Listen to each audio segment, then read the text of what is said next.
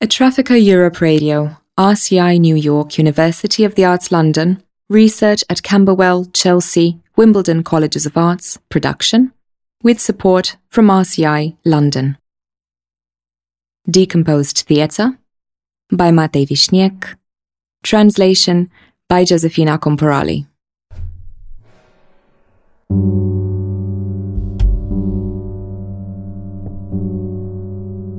Quiet madness.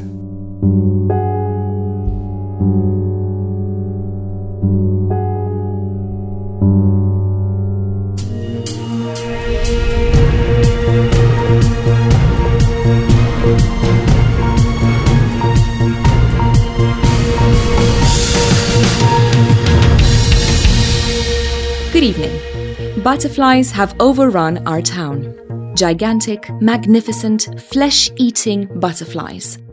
We've never seen so many butterflies here before. They're absolutely everywhere. On the streets, rooftops, cars, and trees. Anyone who happened to get caught on the streets when they first swarmed in was devoured. From my window, I can see the skeletons of 3 humans and a dog, their bones picked squeaky clean. The butterflies go for your eyelashes first, then your eyebrows, eyelids, lips, vocal cords, and taste buds. It's the most vividly colourful ones who get the first pick at this.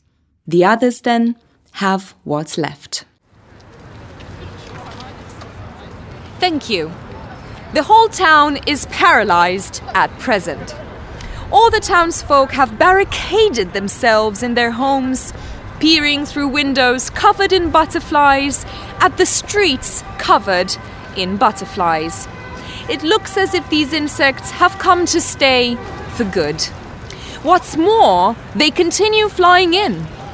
The layer of butterflies is getting thicker and thicker by the minute, looking more like a blanket of multicolored snow.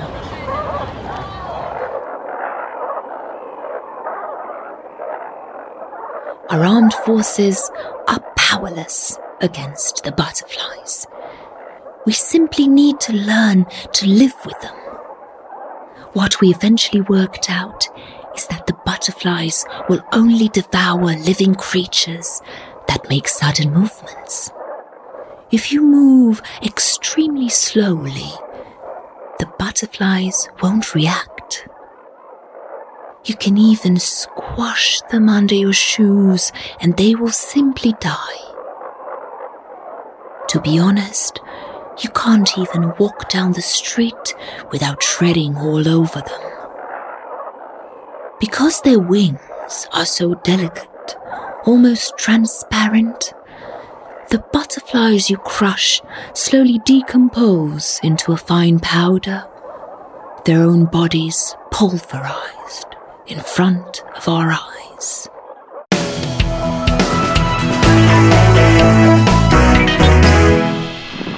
Life in our town takes place in complete slow motion. To cross the street, the colonel requires a full half hour. To visit the nearest cafe, which is only at the end of the road, the general needs almost 2 hours. As a result of all this, people show signs of seriously slowed down thinking. We talk to each other at the rate of only 1 word a day. And our lovemaking is just as slow.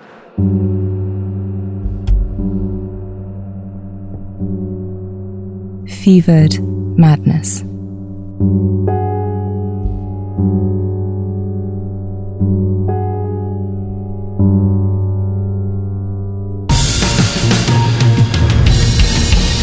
Good evening.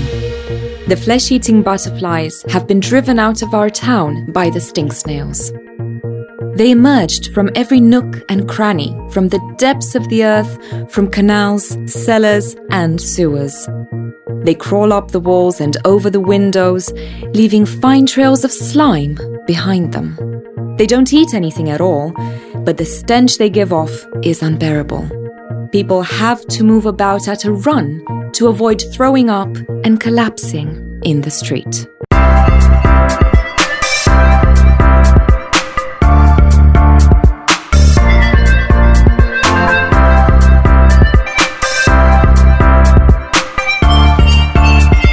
Hi guys, good morning. The real problem with the stink snails is that they somehow get into people's houses. Like, you wake up in the morning and get out of bed only to find your slippers stuffed with snails. You go to the bathroom, right? To find your sink is overflowing with snails.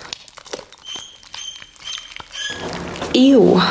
You can't see yourself in the mirror because of the hundreds of snails already stuck all over it like gangrene.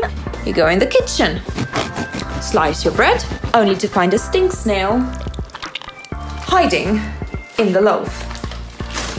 Oh yeah, and you can't even heat up some milk or make yourself an oat milk latte without finding a black snail with green horns already sitting in each pot or pan. And they're highly mobile. Mobile too.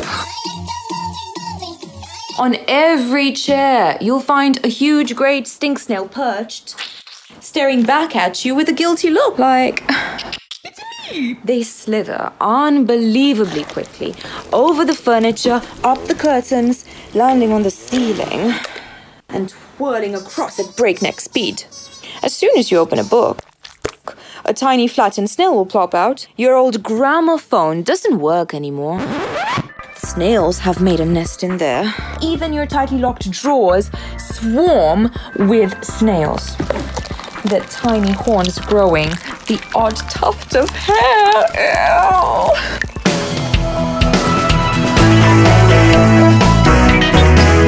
Things were much better when we had the butterflies. We all realize that now. You can't even shake hands with someone because a snail will zip in between your palms in a flash. If you buy a newspaper, you're basically guaranteed that when you reach into your pocket for some cash, you'll encounter a snail or two in there. Meanwhile, all the stink snails crushed under people's shoes and car wheels have formed a fine layer of slush made from their blood and bits of flesh. Since everyone has to run all the time, we can't say much to each other. Those who do dare to stop to exchange a couple of words risk immediate nausea. The butterflies were so clean, says the first person, retching. And they were so pretty, replies the other before throwing up.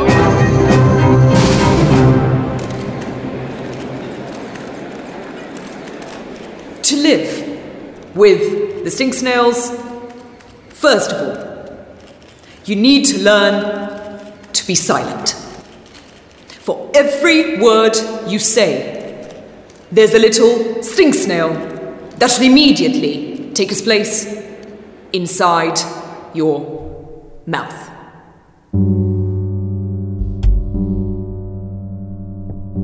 Lucid madness.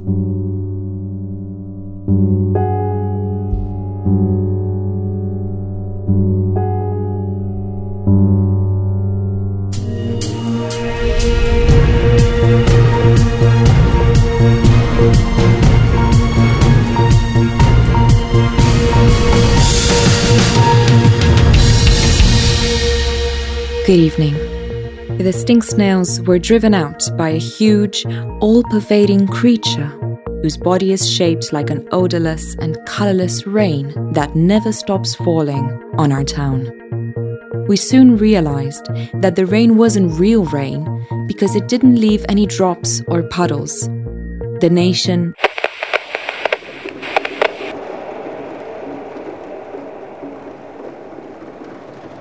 The rain creature soaked everything inside.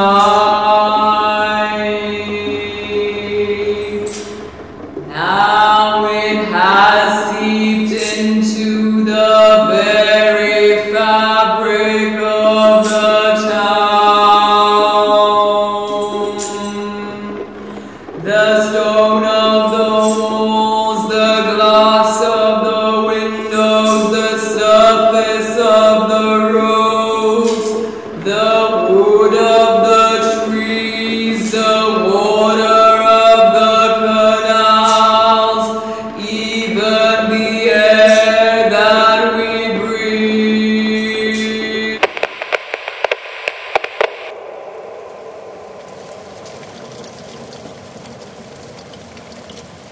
creature feeds on the substance of things.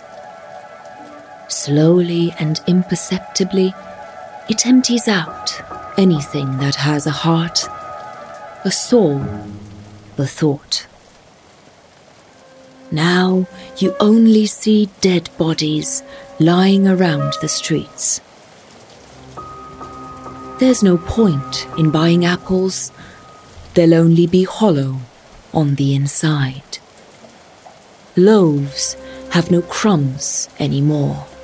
Hens lay transparent eggs.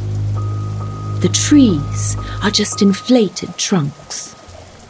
Pick up a stone and you'll find that it's strangely light. Fish with skin covering just some elongated air bubble bob on the surface of our rivers. Each time a dog tries to bark, you'll hear it wheezing instead, and you might even see it collapse to the ground like a fragile house of cards.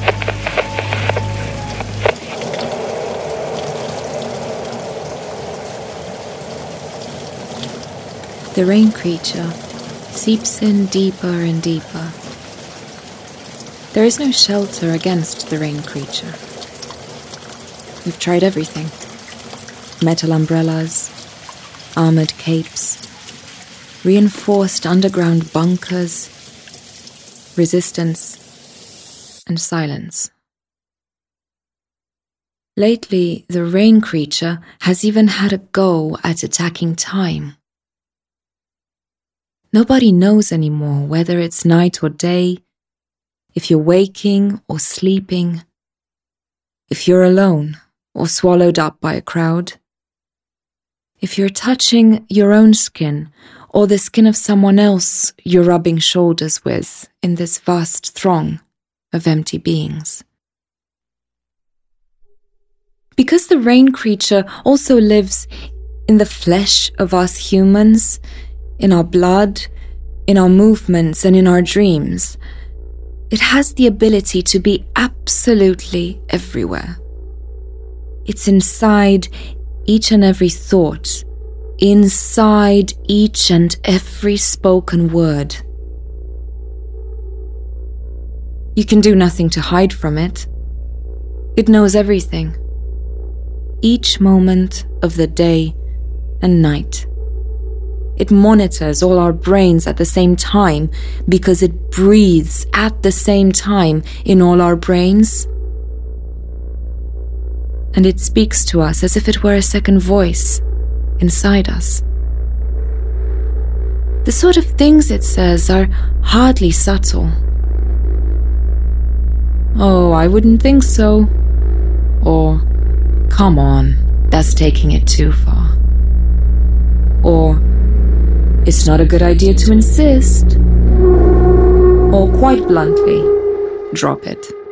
That'll never work." Where are the sting snails of yesteryear? We desperately miss them. To start with, they didn't make any noise at least.